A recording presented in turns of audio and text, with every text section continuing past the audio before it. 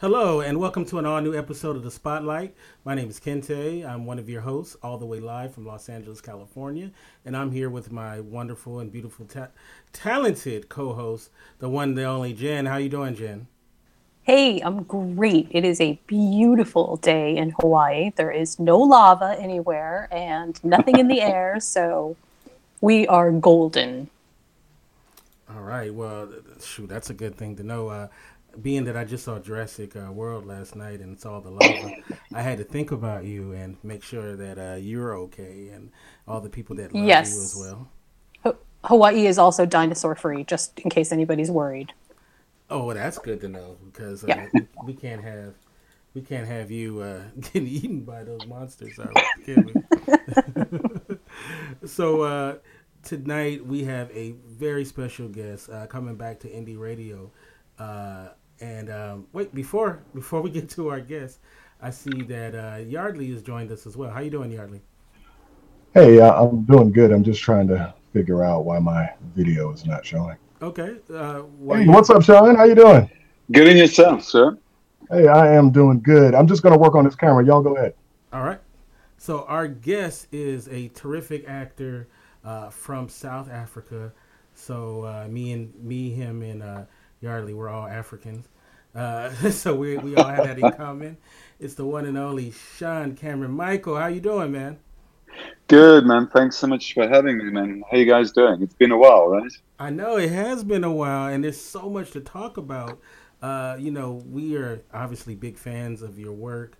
And haven't had an opportunity on our other show, Talking Black Sales. We had a chance to chop it up with you. The last time we had you on, it was a very somber show because you had just been, spoiler alert, killed off. For those who haven't seen the show's been that was a couple of years ago.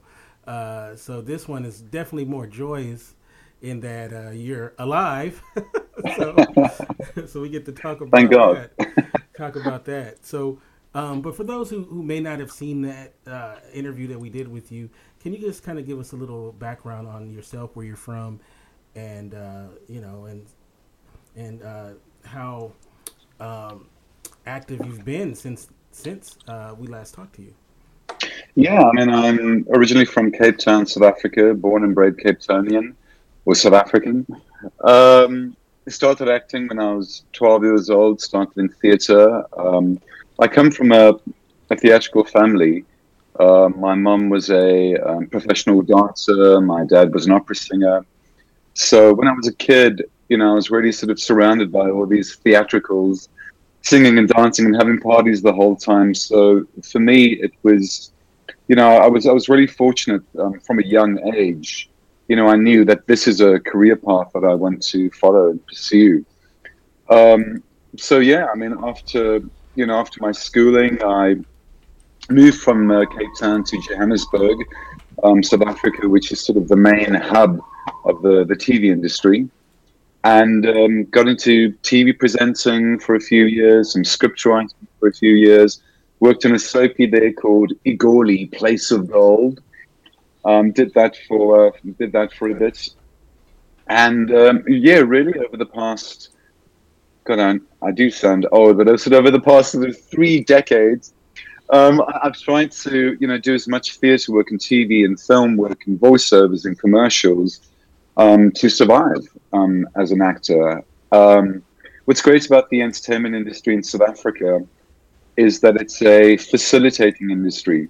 So over the past 20, 30 years, there have been so many American and international TV and film productions coming to film in South Africa. There's amazing tax incentives and rebates for them. A lot of co-productions happening between the States or the UK and South Africa.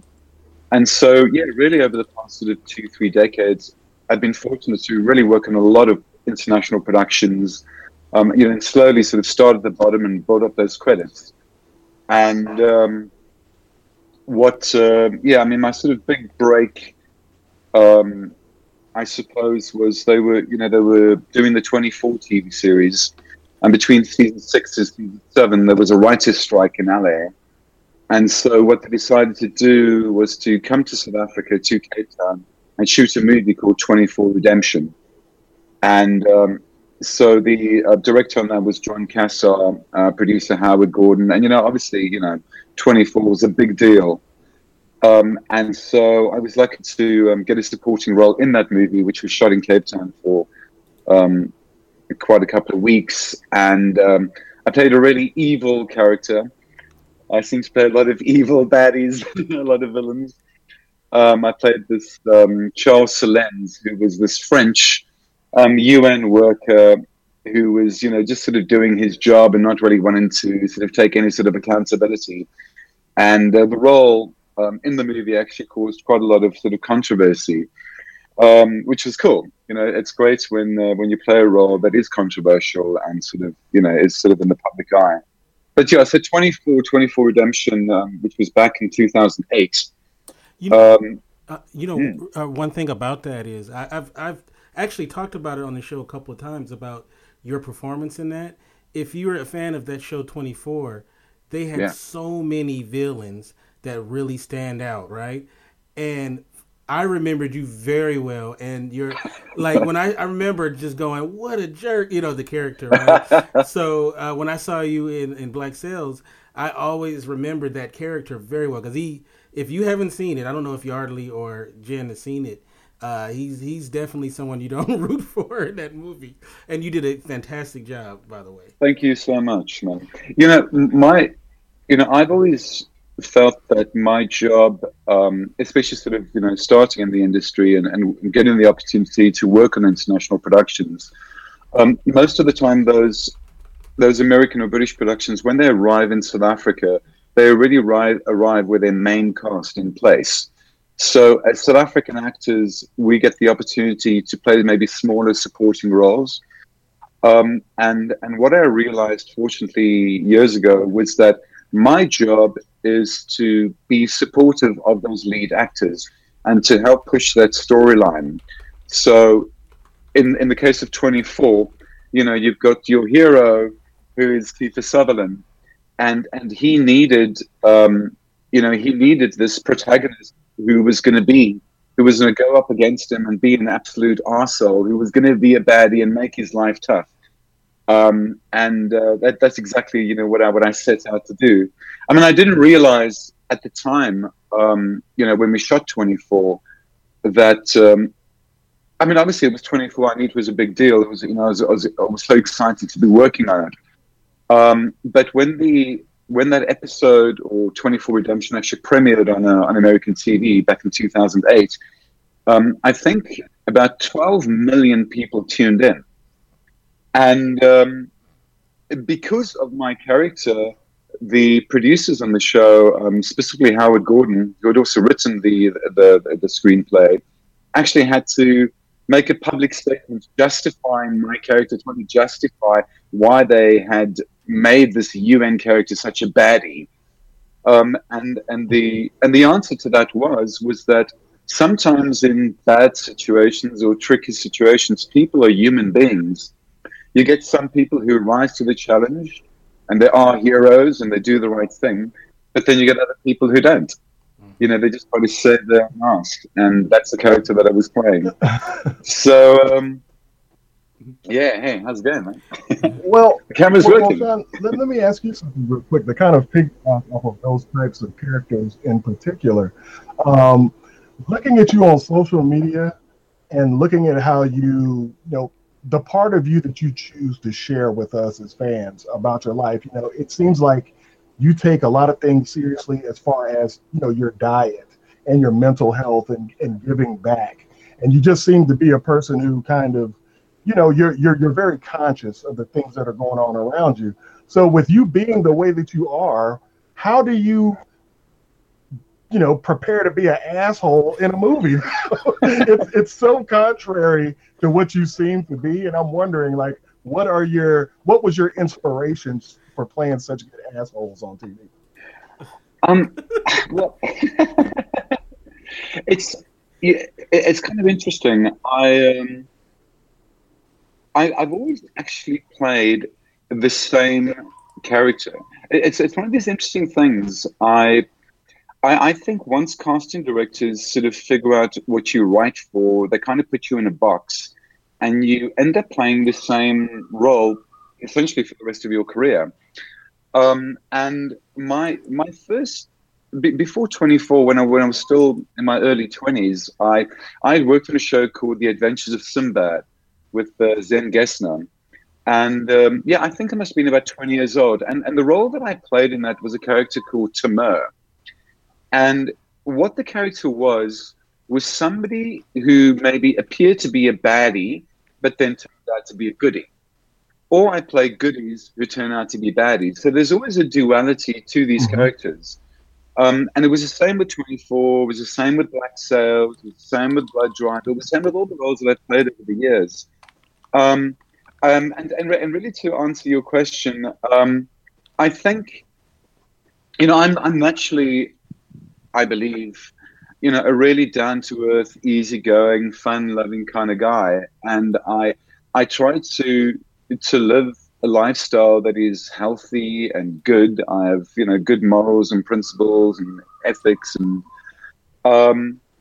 for me, what acting is an escape to play all these roles and be all these things that are 100% completely a 360, turn of who I am as a person. Yeah. Also, and so for me, it's exciting and challenging to play these evil, villains and baddies, because it's so different to who I am. Yeah. And so for me, it's I know it's a sort of a weird thing, but it's a form of escapism in a way, to be playing a pirate or be playing a baddie or a serial killer or whatever. I find that as an actor, I find it incredibly challenging. Also, growing up in South Africa, especially in the years of apartheid or apartheid, I was, as I say, I was acting from a young age, and so I had, and the household that I was brought up in was a very sort of carefree, theatrical, bohemian kind of life. And I didn't really know much about politics or racism or apartheid and all these kind of things. And at that time in South Africa, when I finished my schooling, I was forced to go to, I didn't have a choice. I had to do 2 years national service in the South African Army. And at that time, it was, that was in the early 80s. It was during the times of apartheid where, as I said, I didn't have a choice. I had to do 2 years compulsory national service.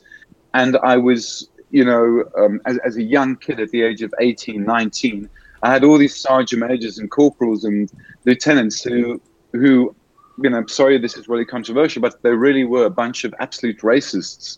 And the politics at that time in South Africa was all black people are evil and they must die. Now, for me, as a South African, as an actor, who's been acting, as a kid, I had, black friends or African friends and Indian friends. And for me, this was such a bizarre, weird concept. And the politics of the country, South Africa was also under, lots of, South Africa was, was being banned. There was lots of, by the US, there was lots of, I can't think of the word right now. But so, yeah, a lot of my bad, evil characters that I play are based on the corporals and sergeant majors and these racist idiots that I came into contact with when I was in my teens. Wow. So that's really what I do. A lot of them are based on these evil people that I actually came into contact with and spent 2 years of my life. Now, since you've been playing these characters, I don't know what your relationship status is, but I can imagine if you play all these characters, that possibly when you're trying to meet a lady, do they go, wait a minute, you're that crazy guy from TV? Does that happen, or are people mainly intrigued maybe by it, or what? It's really interesting.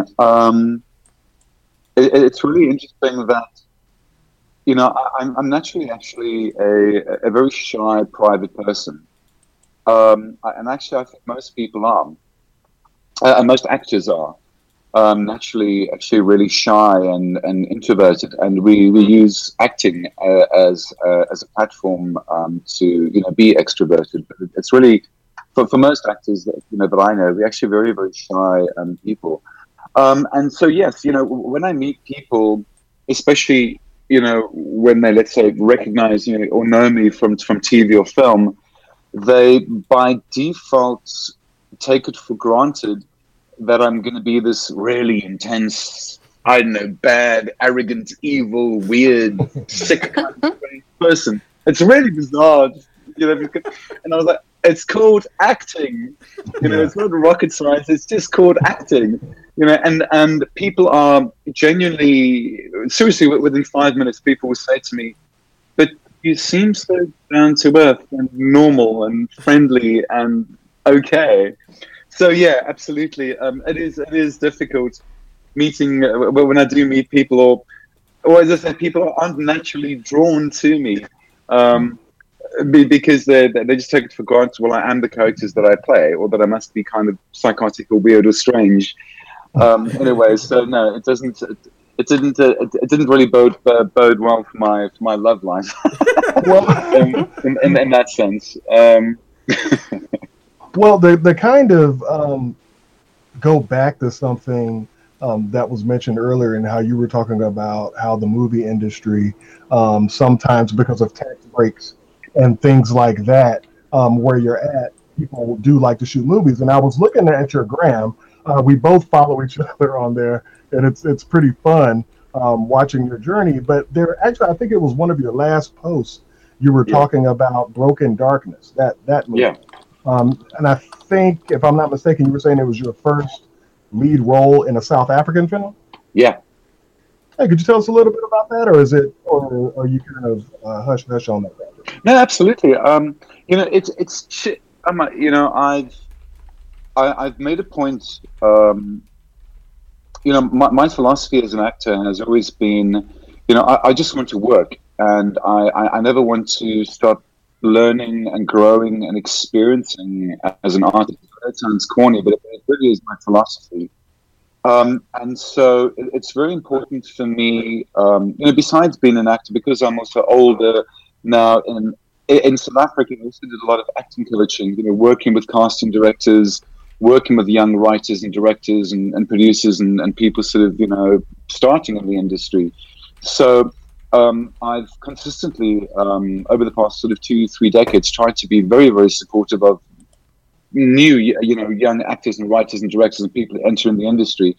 In South Africa, so I still, do lots of short films and music videos and work with young directors. And it's for me, it's been an amazing experience. Last Broken Darkness, or Broken Darkness, is a true testament to sort of paying one's dues. I'd met Christopher Lee dos Santos on a short film that I had shot about 12 years ago. He was doing visual effects on that, and on that short film that subsequently only got released about 11 years later, because they never had the money to do all the visual effects and everything. The short film was called Tears in the Rain, which was paying homage to Blade Runner. So when Blade Runner, the new sort of reboot of Blade Runner, if you like, came out, that was the same year that Tears in the Rain came out. And as I say, Chris dos Santos, who I'd worked with 12 years ago on Tears in the Rain, at that time it said to me, "Yo, Brew, one day I'm going to make a feature film and you're going to play the lead role." And I was like, yeah, sure, whatever. And nice. Absolutely. About 2-3 years ago, I got an email from Chris, and he said, "Look, I've written a screenplay for this movie. We're going to be shooting it in a couple of months in South Africa. I'd love you to play the lead." And so, yeah, Last Broken Darkness is something that we shot about 2 years ago. It's incredibly difficult, not only in South Africa, around the world, to get movies off the ground. And especially when they're indie movies. Last Broken Darkness is a movie that we shot over 26 days on location in Johannesburg. Most of it was night shoots. It was a really, really tough shoot. The movie, which is actually still being shopped around Hollywood right now. A lot of, and Chris has been quite open about it. If you watch the movie, there's some pretty hectic visual effects and explosions and things going on in the movie, and it really looks and sounds amazing. I can't talk much about my acting in it, but producers here in Hollywood have a look at it and they go, what was the budget of this? $10 million, $20 million? And then Chris goes, well, we made it for $95,000. Oh my God. Oh, wow. So it's really a testament to young directors making do with what they've got and trying to, put out quality productions. Last Broken Darkness has been something. It went to the Boston Sci-Fi Film Festival, won Best Actor, Best Screenplay. It's won a couple of awards around the world. They're hoping to try and get international distribution for it. But obviously, it's a really, really tough thing, making an indie movie and getting it out there. Because what I've subsequently learned, especially in the context of Hollywood and when it comes to working with sales agents and that and distributors, it's almost like they don't really want to touch a movie that wasn't made for more than $10 million. Because there's no money for them, they can't really make any money from it, and it's almost like nobody really takes a movie that was made for less than $10 million seriously. Mm-hmm. They take it for granted that it's going to be bad or it's going to be inferior. When indie movies that are made at minimal budgets do become a hit, do become a success, they really are the exception to the rule. So I have a question for you. What, just in terms of the breadth of characters that you've played, what would you say is the character that has resonated the most with you? I don't mean is most like you, but just sort of you found yourself at ease playing. After I'd done sales,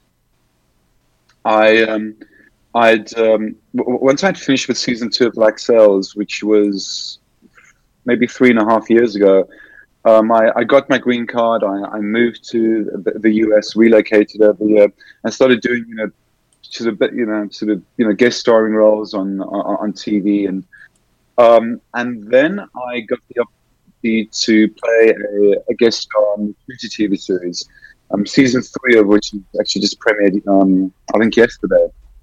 And when I worked on season 1 of Shooter, I just gone in to do one episode, and what happened was, which is wonderful about Hollywood and the way TV works, is they're sort of rewriting episodes and rewriting storylines almost as they go along. And I'd maybe worked on episode 2 of Shooter, and then I was then booked in another episode, and they then decided to turn my character into like the lead baddie of season 1.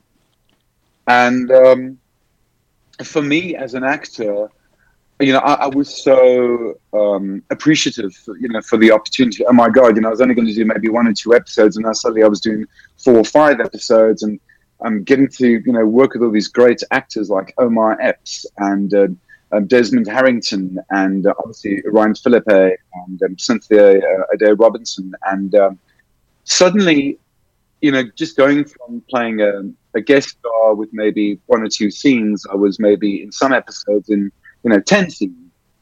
And as I said before, I was extremely thankful to the writers and the executive producer, John Lavin. And I said, thank you so much for the opportunity.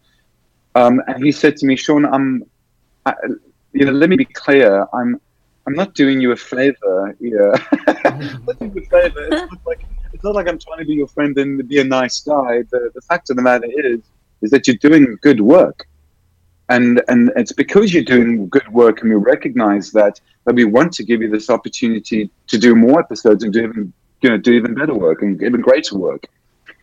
And so, to answer your question in a sort of long roundabout way, suddenly for me, this was maybe 2 years ago. Suddenly for me, I felt that I was being recognized as an artist and getting the opportunity to work with these great actors. And And so for me, yeah, playing Grigory Krukov, this Russian character, on Shooter was an amazing opportunity. And for me as an actor, it was a breakthrough moment, because I really believe as an actor, for somebody especially who's been doing this for such a long time, you really only become as good as the opportunities that you get. And it is a case of working your butt off, and paying your dues over a certain period of time. But it's only really when a producer or writer or director sees potential in you and goes, okay, so you're not, let's say, a big star yet, but we're going to give you an opportunity to carry this show. I think as an actor, that's what every actor is hoping for, is the opportunity to really show people what you're made of. So yeah, absolutely, Shooter was really that big moment for me where I was really challenged and at times really, really scared, because it was a case of my character also had to speak fluent Russian. And do you think that the role that you got in Shooter actually is what sort of propelled you to the role for Old Man Heart in Blood Drive? Absolutely, absolutely. With Shooter, as I say, in Shooter, I was playing this Russian character, and I was speaking with a heavy Russian caricaturish accent, and then the writers and the producer said to me, can you learn Russian? And I was like, well, if you give me a couple of days and I work with a dialogue coach, yes, I can phonetically learn it. But then, because of schedules and where the things move around, suddenly it was 10 o'clock at night, and they went, okay, well, tomorrow morning we'll be shooting that scene where you have 8 lines of dialogue. And where I was feeling really strong and confident as an actor, I walked onto set literally sweating profusely and shaking. And the makeup artist was like, Sean, are you okay? What's going on? And I was like, what's going on is I've only had 7 hours to learn this Russian dialogue, and I'm nervous. I'm nervous that I'm not going to be able to do a good job. And luckily, the director, I think, of that episode was an English director, Simon Seelan-Jones, and he sort of came up to me in Costa Ronin, and Costa Ronin is Russian. They'd hired a Russian to act opposite me. So, Costa was Russian, and obviously, Costa had been working on the Americans for so many seasons. And so, my Russian had to be flipping good. And Simon sort of came up to myself and Costa and said, let's quickly do a word run of the scene. And I sort of did my lines, which was something like, how did it go? It was like, я получил positive, я сюда пришел, or something like that. And Costa was like, yeah, that sounds authentic. And the director was, okay, Sean, I can see you nervous, so let's put 2 cameras on you and shoot you out of the scene as quickly as possible. So it was really challenging, but it's this whole thing, where people say to you, if something doesn't scare you, if your dreams don't scare you, then you aren't dreaming. Your dreams aren't big enough. And once I was able to do that, once I was able to learn fluent Russian within 7 hours and actually deliver and do a good job and be complimented and suddenly be written into more episodes. When it came to Blood Drive, I really need to once again thank John Levin, because he was John was the showrunner on Shooter. And they'd already started shooting Blood Drive in South Africa. And the actor that they'd hired to play Old Man Heart in Blood Drive, it's quite controversial, but he basically was maybe in Cape Town for maybe 2 days and then wasn't working on the production anymore. Let's just put it that way. And I got a phone call from John, and he said to me, look, we're shooting Blood Drive for the next 4 months in Cape Town.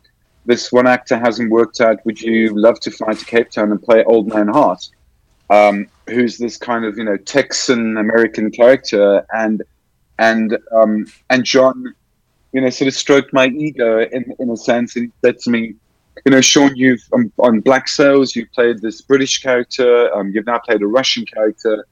I love you as an actor, and I have no doubt that whatever role I throw at you, I know that you are gonna, lose yourself in this character and give it, 100%. And so yeah, that's basically how I got Blood Drive, and because I'm naturally, I'm South African, and I played, my stepdad's English. I've maybe got a bit of a British sort of twang to me. I'd sort of spoken to friends and was like, do I need to sit down with an American dialect coach and work on my American accent to play Old Man Heart and Blood Drive? And they were like, no, Sean, if you feel confident in who you are as an actor and what you're going to bring to the role, just do that. And it was one of these interesting things. But as I said, because my confidence on Shooter, sort of shot through the roof. And then, with Blood Drive, absolutely, I felt very, very confident in working on Blood Drive and once again playing a really powerful, intense character. Well, it definitely shows, because for anybody who hasn't seen Blood Drive, that your character is actually, even though he's not, I wouldn't say that he's like the one of the main characters, his story arc is so incredibly important, and your portrayal of that story arc is just, it's spot on. It's so deliciously good. So you can really tell that that there was a whole lot of big confidence going in with that role. You nailed it. You just nailed it. Thank you so much. I mean, obviously, I was scared about playing old. Well, not scared. I was nervous in one way about playing Old Man Heart, because the character, and it was the same with Black Sails. I mean, I'm 48 years old. In Black Sails, Richard Guthrie was written for somebody in their 60s. On Blood Drive, Old Man Heart was once again written for a character in his 60s, 70s. And so every morning I would spend about 2 hours in the makeup truck going through extensive prosthetics. Where they used a product called green marble, where they basically paint,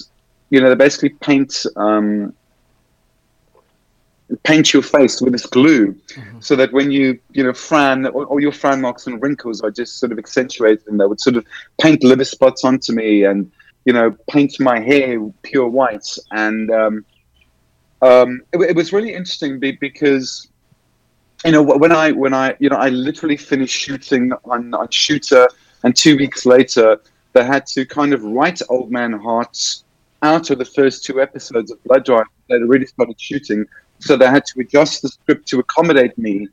I'm coming into the series. So that's why in the first 2-3 episodes of Blood Drive, you only see Old Man Heart's hands. You see him maybe having a drink or painting his nails or something like that. Which I then quickly, when I arrived in Cape Town, I quickly went to go shoot those scenes for those episodes. But yeah, when I arrived on set and did my first scene, I mean, nobody really had any idea how I was actually going to be playing the character, or how he was going to sound, what he was really going to look like. That was all kind of made up, in the moment. And it was only when I, did my first sort of boardroom scene, and the character sort of came out, and I sort of went with it. And it was a very, very tricky thing, because most of my scenes were with Colin Cunningham, who plays Slink. And Colin is such an incredible actor. And his portrayal of Slink, is just so big and over the top and crazy. He's this master of ceremonies. And I was nervous because Colin is one of your main characters in the story, and his character is really big, but at the same time, I'm playing his boss.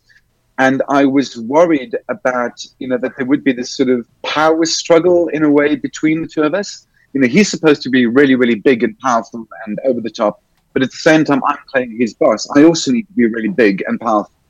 And so but Colin's amazing. And we both knew within, I know this sounds corny, but literally within 1 minute, we both knew that we respected one another as artists, and it was all about the story. It was all about the show. And that happened in our first scene together, where he walked into the boardroom. I'm sitting obviously at the head of the table, and his character sort of walks into the room and he puts his feet on the table.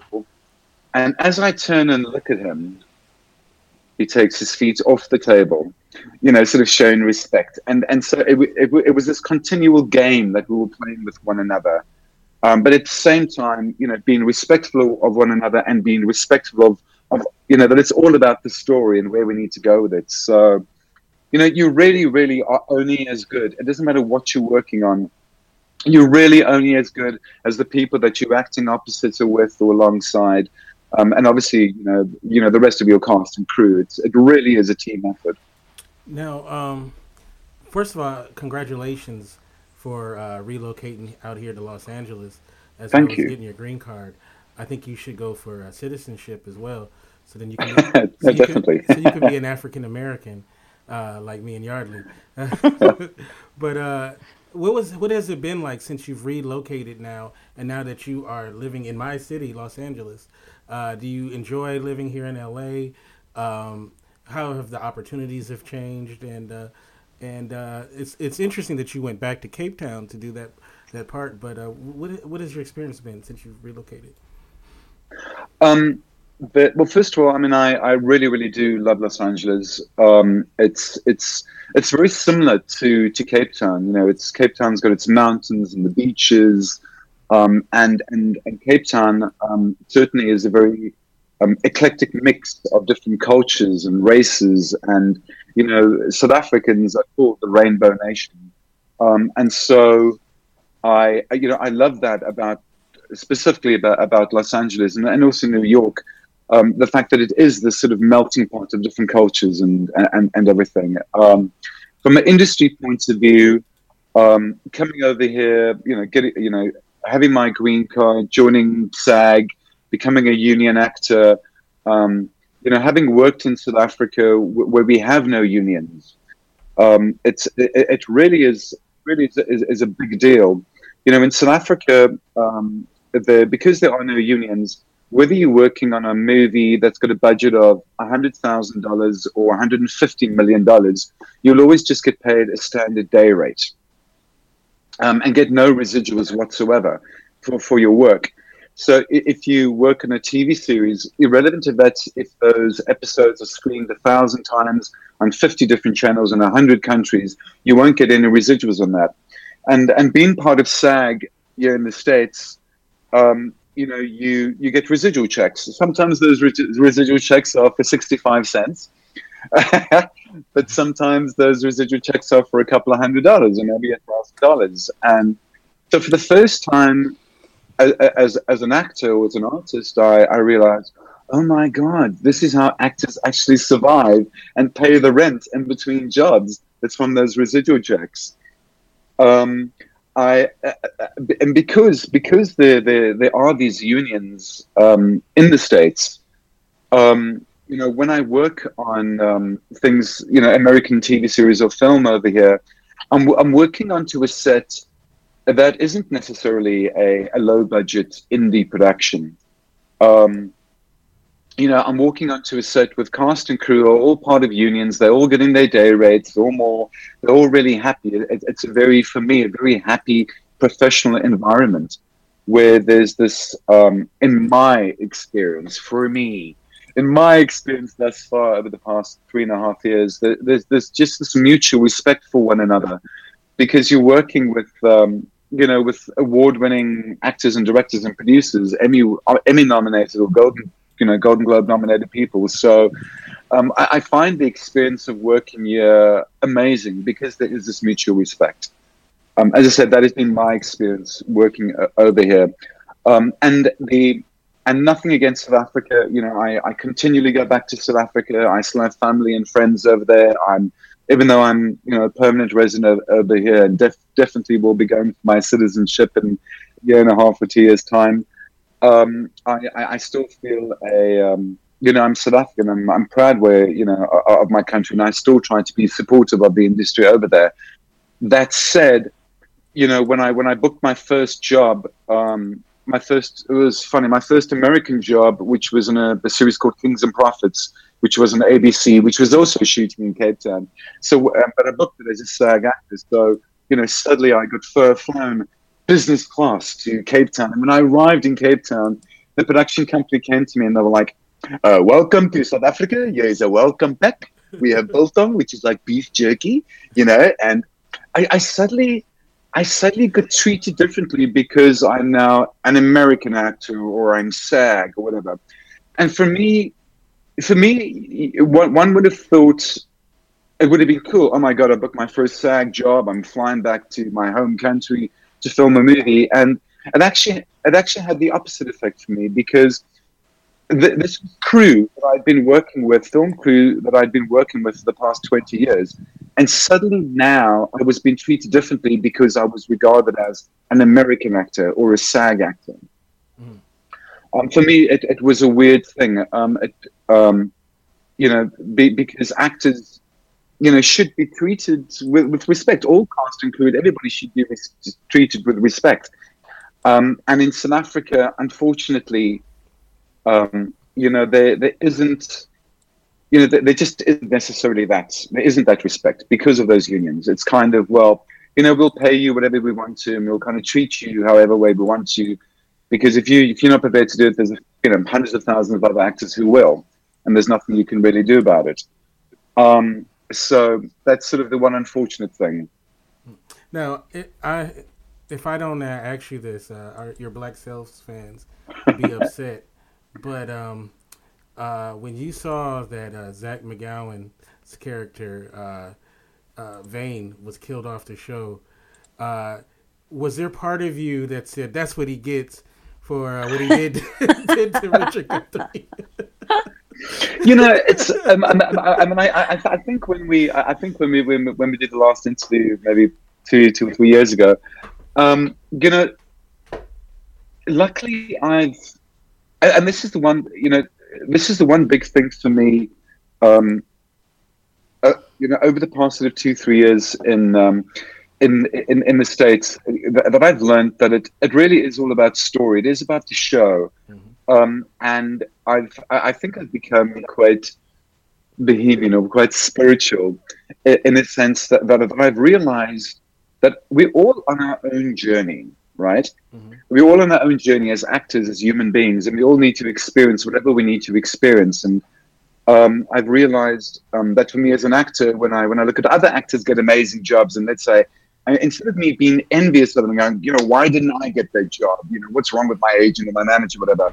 I'm actually really, I'm supportive of them and I'm excited for them because that's their journey. Right. But to actually answer your question about Zach McGowan, no, I mean, Richard Guthrie, when not him, but the character. and you had to say to Eleanor or Hannah New, that's my girl. Man, when John Steinberg and Robert Levine and the guys, told me that Richard Guthrie was going to die, it was one of those things purely from a storytelling point of view. I mean, obviously, as an actor, you think, oh my God, do I suck as an actor? That's why they're killing me off. But they said, we had to do something. We had to do something. What could make, what could cause this permanent rift between Eleanor and Charles Vane? And it was him killing her father, Richard Guthrie. And so, no, absolutely. I mean, when Charles Vane was killed off, I mean, obviously, he had such an incredible fan base. Awesome, yeah. And so that was really, really shocking for the fan base. And at the time, I thought it was a very sort of risky move. I mean, Black Sails, did so well. It had, once again, had such an incredible following, and such an incredible support base. And I think for the writers and the producers on the show, Stars, and certainly Chris Albrecht, the head of Stars, giving the show so many seasons, being able to sort of tell that story, what was amazing. And that's certainly. For a lot of shows, these days, going onto streaming services, whether it be Hulu or crackle or sci-fi, whatever. A lot of writers and directors and producers find that they have a lot of freedom. When their show is going to be on a streaming service or on a cable network, because sometimes or most of the time, they're almost guaranteed, great, you're going to have 1 season or 2 seasons or 3 seasons. So, there's no hard feelings about Black Sails. I mean, for me, it was an incredible opportunity, and ultimately, led to my, relocating over here. All right. Yeah, and something else as far as, because we've had actors on the show. I guess Kente brought this up. I guess we're like a curse because we tend to get people on and they end up dying. But yeah, I know that's kind of that's the cross that we carry here at Indie Radio. But some actors, after they get killed off, they say, hey, you know what? Once I left the show, I stopped watching. Did you keep tracking the show all the way through to the end? And if you did, I'm very curious. How did you feel? What type of a job do you think that they did as far as closing out the series, but also leaving those threads open? Because we know that some of these stories continue on to Treasure Island, and some of the historical characters have their own things going on. So did you track that, and did you feel like it was solid? And I mean, just I know that you would never say, no, I thought it sucked. But did you feel like it ended in a way that that you felt was satisfying for yourself personally? Well, 2 things. I mean, one, I'm really good friends with Hakeem Kekazin, obviously, who plays Mr. Scott, and I try to keep in touch with Zach and with the rest of the guys. So absolutely, when I had the opportunity, I was watching Black Sails and following it and sort of seeing audience response to it. What I can tell you about the last, about the seasons that I wasn't in, is that every time, so when it came to season 3, when it came to season 4, the writers and the producers had to keep on upping the stakes. So I do know that that means that it becomes really sort of tough filmmaking, because those schedules start sort of going through the roof. And I think at one point, apparently, I don't know, I wasn't there, but they maybe had sort of 3 film units busy filming at the same time, trying to get all this footage, and because of all these major action sequences. So I know that it was a tough shoot, but obviously, the channel and the audiences were demanding, each season, having to up the stakes and make it even more big and more, over the top and crazy. And with regard to the ending of the show, of the actual season or finale, I mean, I think it was it's a tricky thing. I mean, I think it was ambiguous, and I know that the audience response was, well, okay. Yeah, I don't think. I mean, I don't think an audience, especially if they've been watching something for a couple of years and they've fallen in love with these characters and their journey, they don't want it to come to an end. But I think it's amazing that Black Sails ended on a high note. Mm-hmm. It ended with a bang, and they.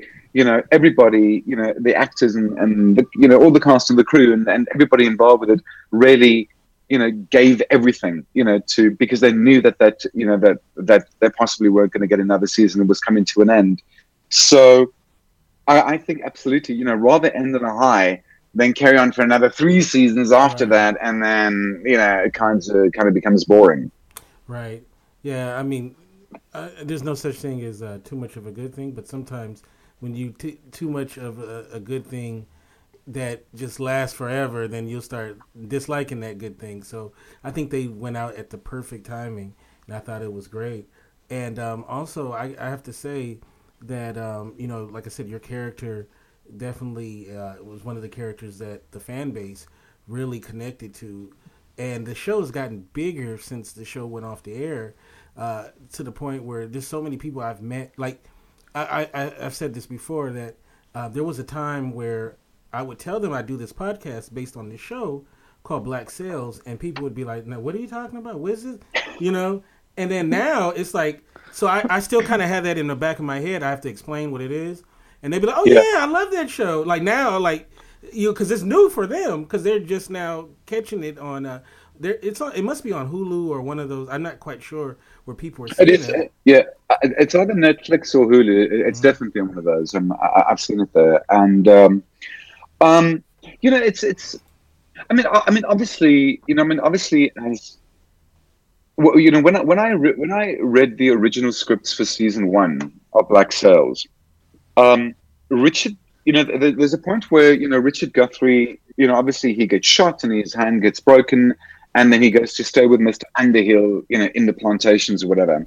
And the original scripts for season 1, you know, I'd read the whole of season 1, and what we were going to do with season 1 is we were going to spend half, especially the last 5 episodes, we were going to spend in the plantations with Richard Guthrie and Mr. Underhill, and really, you know, follow that storyline. But at that point, the production wasn't. It was going to cost too much money to basically sort of go on location, or completely on location. I go build all these plantations and go, you know, move all these units to go film there. So where I would have ended up being, let's say, in 9 episodes of season 1, I only ended up being in maybe in 4 or 5 episodes of season 1. And then with season 2, I think halfway through the season 2, as I say, they decided they wanted to kill the character of Richard Guthrie off. Obviously, I was hoping that, because certainly in season 3, there was a lot of flashbacks to, you know, Mrs. Barlow and her backstory with Flint. And what I was hoping, and there was originally the intention to do a lot of backstory to Richard Guthrie. I mean, and especially Eleanor as a child. And I was so looking forward to doing that, because I was playing a character who was in his, you know, 60s. I was looking forward to actually sort of playing myself, right. Without the grey hair. You know, actually playing a character in the 40s with and they apparently they'd been, I think, been casting for, you know, a young Eleanor as well. So I was hoping that maybe in season 3 or 4, whatever, we would actually go there, and I would have loved to have gone back, you know, and, you know, visited that. But you know, as I said before, you know, you know, what I've also realized is that, I think for my own sanity, is that, you know, my job is to go in there and do the best work that I can possibly do, you know, bring whatever I can to a role with the amount of time that I've got, preparation time I've got, do my research and throw myself into something. And where that goes, whether it's a TV series, whether that TV series gets renewed, whether the people love it or hate it, the same with the movie, you know, whether the movie ever makes it out of post-production and gets released, how audiences are going to respond to it. You know, all of that stuff's actually got nothing to do with me. You know, my job is to go there and do my best possible work, and how that is eventually perceived by an audience, what the ratings are going to be like. I have no control over that stuff.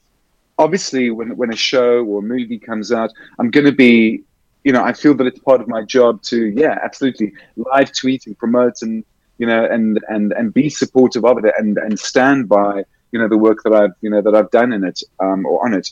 But ultimately, you know, how a show is perceived, whether or not it gets a renewal, whether people love it or hate it, you know, I have no control over that. And it's I mean, I really take my hat off to writers and producers, you know, making new content, and because, you know, it was the same with Shooter. You know, when we had finished shooting season 1 of Shooter, there were all these shootings. Right. There were all these shootings, and they had to keep on delaying the release of the show, right. Because they were like, wow, you know, there's been all these shootings. all these mass shootings and stuff. We can't release the show. It's going to be nobody's going to watch it. It's going to be too insensitive. And they kept on trying to, they kept on delaying the release of the original season 1 of Shooter. And to me, it's such a weird thing. I mean, obviously, it's a choice of the networks. They have to do what they believe is the right thing. But at the same time, I also believe that audiences today are mature enough to realize, what is fact and what is fiction, and what is real and what isn't real. It's that whole different argument about people playing video games. Does that lead to them becoming psycho violent people and all that? Hey, if so, I'm really psycho and violent. I could tell that about you. I'm kidding. So we've talked to a lot of actors, and they talk often about having kind of a bucket list of things that they want to, kind of roles they want to portray or whatnot. Is there any kind of character that you really would love to play? Because you've done quite a bit. You've done all kinds of sorts of characters. Is there one in specific? I mean, what I liked about Last Broken Darkness, that hopefully is still going to get international distribution still this year, and hopefully get onto a streaming service, something like that. What I liked about Last Broken Darkness, he's actually a normal guy. He's not a baddie. He's a normal guy. Who's lost his wife and lost his son, and he's sort of dealing with that. And sorry, I've got a new movie also hopefully coming out this year called The Last Victims, which I'm certainly the most challenging, heaviest, painful role that I've played. So I'm really excited for audiences to see Last Victims when that finally comes out. But for a sort of dream role, the sort of dream directors or dream shows that I really want to work on. I really want to work with Ryan Murphy and American Horror Story. That's a show I really, really want to get on and work on. But I've been tweeting Mr. Murphy, and he's just not responding. So I'd like, for me, it's not really about roles. It's about directors and producers and actors and people that I want to work with. So it's really about that. The ultimate role. This is a question that I have been asked a couple of times, and I've really sort of sat down and think, what would I really like to do? What is like the ultimate role? And music, singing and music has been also a really, really big passion of mine, since I was a kid. And I in my 20s, I did quite a bit of composing music and actually quite a bit of hip hop music, which is quite odd. But and so also coming from a musical theatre background, I would love to do a role, do a movie or a series that involves that, where I'm singing and acting. So if somebody was doing a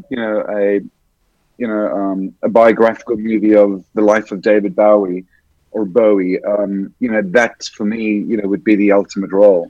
Playing David Bowie in a movie, or doing something, a movie that incorporates the singing and the acting, because it's just something that people don't really know about me. I think maybe 3 years ago I did a musical sort of piece back in South Africa. But other than that, I haven't actually, I kind of had to choose, either acting, TV and film and theatre, or music.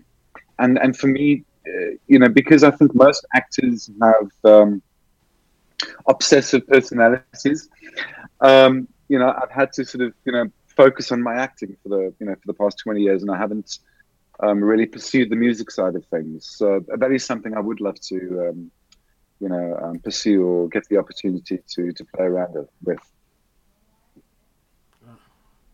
All right. Well, Sean, before we get out of here, are there any projects that you want to alert us of that you have coming out? Yeah, as I said, there's Last Broken Darkness, but yeah, I mean, you guys know I'm pretty good on Twitter and Facebook and Instagram and these things. So yeah, I mean, the minute we have dates for Last Broken Darkness, I'll let you guys know. It's a fun, what am I? It's fun. It's a pretty heavy post-apocalyptic dystopian future movie. So that one was good, right? And certainly Last Victims. We're hoping to get Last Victims into the sort of European and also Canadian film festivals in September, October this year. So, and obviously if it gets into those, then hopefully they'll get North American distribution for that. So, yes, the Last Victims is definitely one to look out for. And then I've also got a couple of other projects, but as I said before, movie making, TV series, wow. When those guys stand up at the Academy Awards and they've won their Oscar, or they've won their Emmy or their Golden Globe, and they say, yeah, it's taken us 8 years to get this project off the ground. I mean, sometimes it really does. So I've got two other projects. I've got a trilogy of movies called AST. Which we were hoping still to get off the ground this year, but it's probably not going to happen. Hopefully, at the beginning of next year. Which, so it's a trilogy of movies, American sort of kick-ass femme fatale lead, very sort of Atomic Blonde, Red Sparrow kind of characters, and so I'm one of the leads in that. So we're hoping to get that off the ground. And we aren't quite sure. We were hoping to maybe film all of it here in the States, but now we're sort of looking at Europe or Africa as well. Right. It is one of those movies that does sort of, so that's a pretty big action movie, as I said, which we're hoping to get filming beginning of next year. I've also got a big British TV series that I can't say anything about. Oh wow! Which we also are hoping to get off the ground if they get their ducks in a row in the course of the next 3 months. That one's a pretty big one. Something that's a role, a kind of character that I've never played before. It's a really hardcore action, kick-ass, MI5 sort of James Bondy type thing, which is not something that I've really done before. Even though I've done action movies, it's not something that I've really done. So that's going to require me to spend about 2-3 months in training, getting a six-pack going. And, so I might see you running up Runyon Canyon or something. then you know shit's going down. There we go. Oh, wow. Thank you so much for coming back on the program. We are all huge fans of your work. And we've, wanted any excuse to get you back on. And, you've been doing so wonderful in your post-Black Sales career and your career as a whole. How can people get you in social media? And do you have a website that people should be aware of? My handle is Sean C. Michael on Twitter and Instagram and Facebook. So if you just type in Sean C. Michael, you'll find me there. All right. But I really appreciate the support, guys. Thanks so much, man. Thank you. And Jen, how can people get you in social media and all that? I am following Bliss1 on Twitter, and my new website is moviesmakethemeal.com. And you can always find some ramblings and some interesting TV reviews on criticallaughs.com as well. All right. And Yardley, how can people get you in social media? You can follow me on Instagram and Twitter at militant_marker. And just to give people a heads up on my podcast, Creeping It Real, we actually did a review for the movie Hereditary. So if none of you have seen that movie, great movie. I recommend it because I actually enjoyed it. It was great. It was a fantastic So movie. was the podcast. Fantastic movie. You can get me at Kente F on Twitter, and you can go to our website at indieradio.org. We'll be back on I believe Tuesday to continue our Black Sales retrospective. I think we're doing Max, right? Is the character Max and Ann? Max and Ann Bonny. So that's on Tuesday. Cool, man. And, obviously me and Yardley were big fans of those characters for many reasons. So,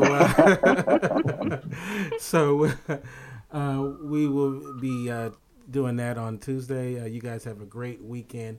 God bless, and we'll see you next time. Awesome, guys. Thanks so much. Peace. I see you, Sean. Thank you.